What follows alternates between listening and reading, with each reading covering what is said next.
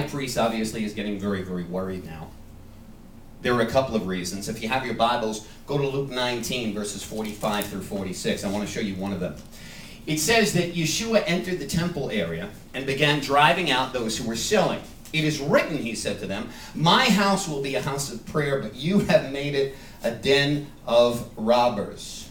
You want to get the high priest riled up in Herod's time? Say that. That'll do it.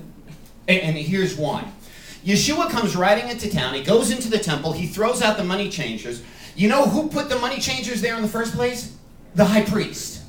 So the money changers are working for the high priest. Yeshua comes in, wipes them away, and then basically calls the place a den of robbers. The high priest knew exactly what Yeshua meant.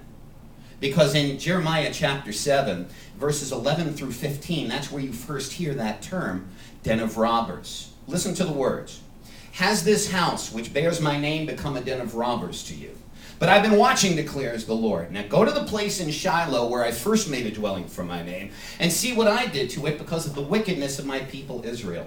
While you were doing all this, declares the Lord, I spoke to you again and again, but you didn't listen. I called you, but you didn't answer. And so therefore, now what I did to Shiloh, I'm going to do to you, and to the house that bears my name, the temple you trust in. I will thrust you from my presence, just as I did all your brothers. What is God saying there in that Jeremiah 7 passage? He said, this place is a den of robbers. You defile the temple, I'm going to destroy it. So when Yeshua comes years later and he says to the priest, this place is a den of robbers, the priest knows exactly what he means.